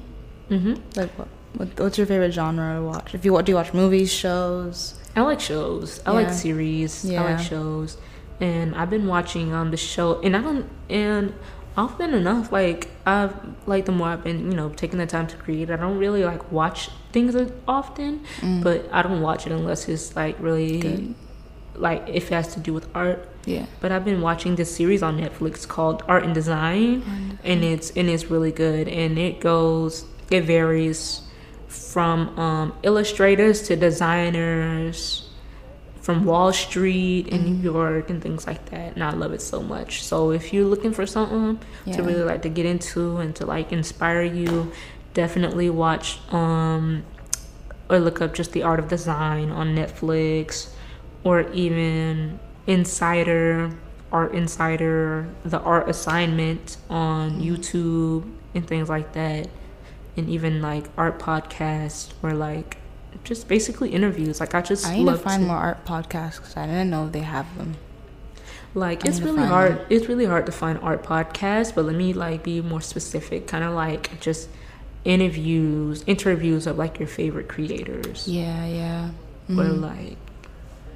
Or like just artists, impactful artists from back in the day, like Keith Haring interviews, Basquiat interviews, Picasso interviews. Those are all on YouTube too, and I love to look at those. Yeah, I used to watch a lot of Nipsey Hussle interviews and Tupac interviews. Don't ask me why. It was a time. No, hell yeah. Like I've been meaning to get into a lot of, like, Tupac interviews. I know that would be interesting. Yeah. And Nipsey Hussle too. So, like, definitely that's probably gonna be something I watch when I get home while I paint and while I, like, I'm definitely gonna check out the ones you mentioned too. I said I'm definitely gonna check out the ones you mentioned as well.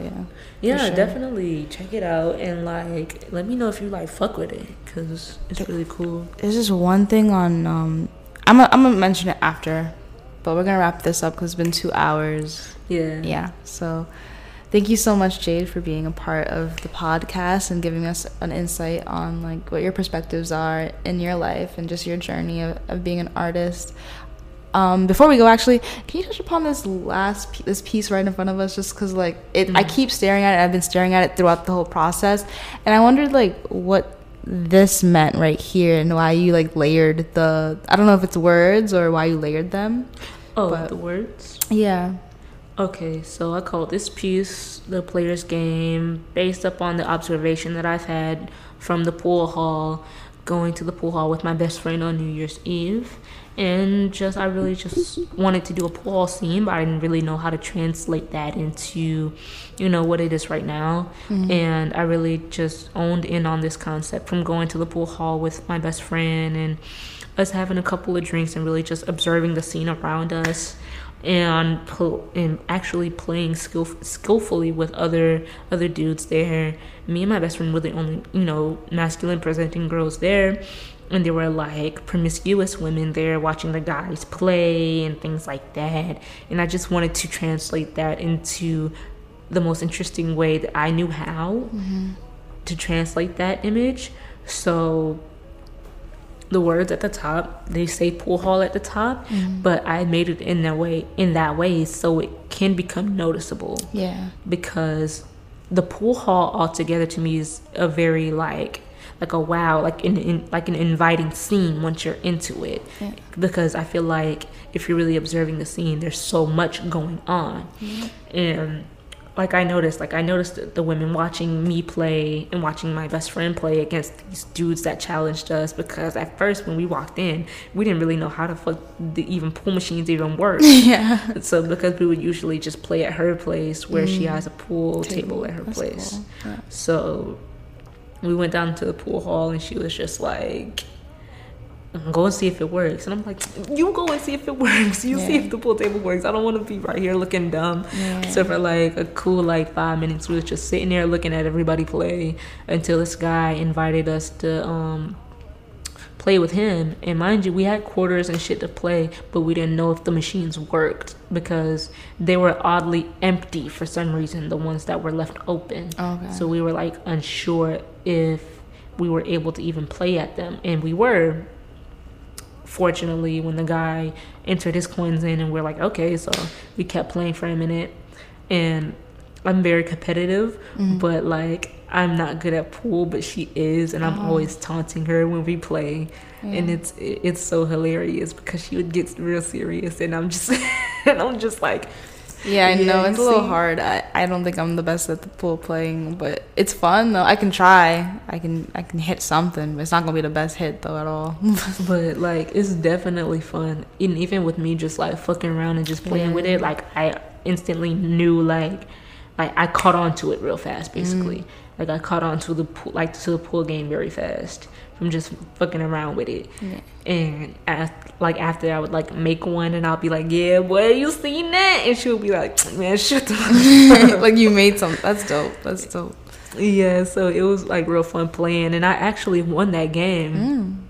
I won that game, and I put like the finishing 8 ball into the hole, and I was like, we were on a team.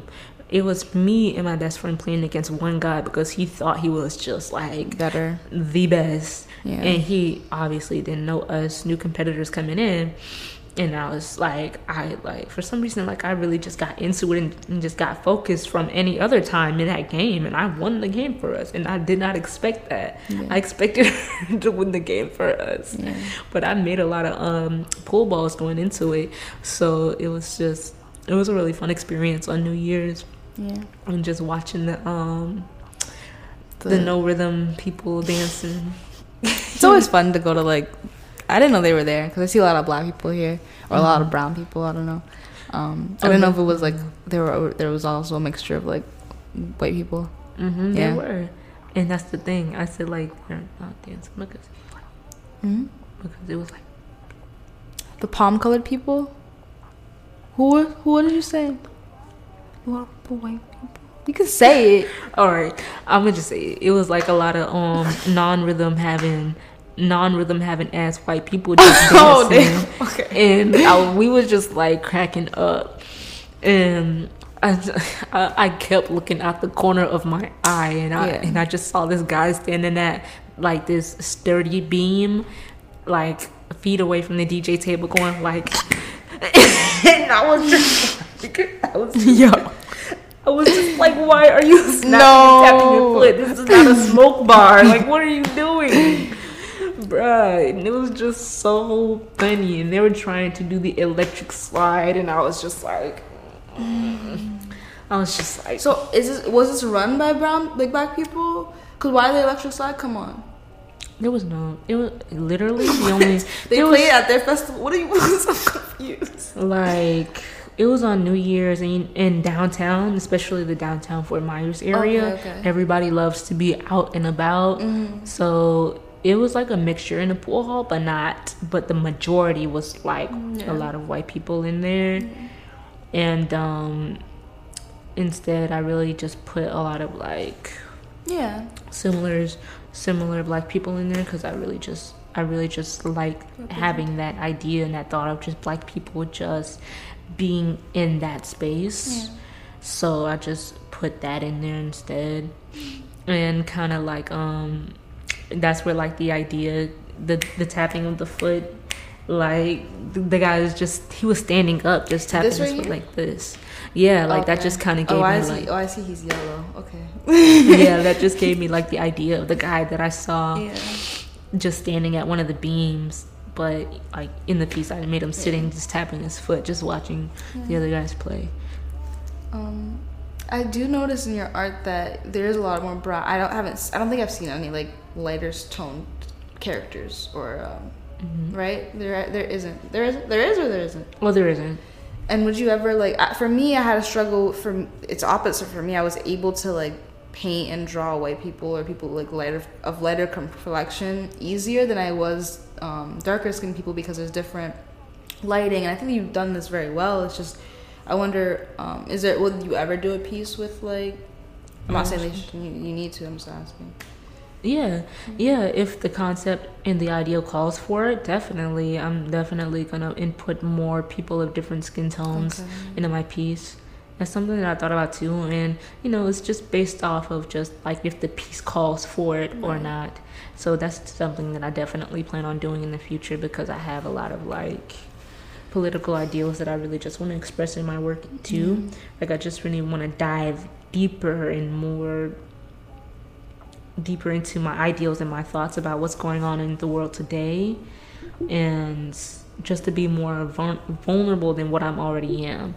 Like I'm really just infatuated with the idea of just being intimate with my work, emotionally, spiritually in tune with my work as I create. And I feel like after this plateau that I hit after just doing nothing but straight commission work, like I just had a breakthrough, and since then like I've just been more owning in on my intuition and on my work, because for so long I've been playing it safe, just doing a lot more things that people like to see and want to see. But after a while, after a certain time, I was like, no, this is not it.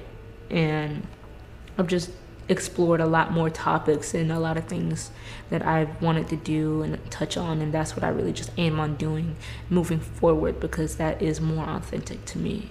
Facts, yeah. So again, okay, well, thank you so much again, and we'll see you another time on a different podcast. But yeah, is there anything else you want to leave us with before we go? Yeah, definitely. If you're in the area, I'm going to have a solo show in October, starting October 7th through the 31st. And please, if you see yourself doing something, don't hesitate, and don't feel like that you really have to appeal to the masses, because in reality, the masses really just want to appeal to themselves. So you'll only be doing yourself a favor if you really just do you. And try to be anything or anyone that you feel like you need to be. Just do you, and realize that's all that matters, and that's all that's needed, and everything else will fall into place. Ashe, thank you. Thank you. I'm almost done. Hopefully it sleeps because I'm gonna cry to death.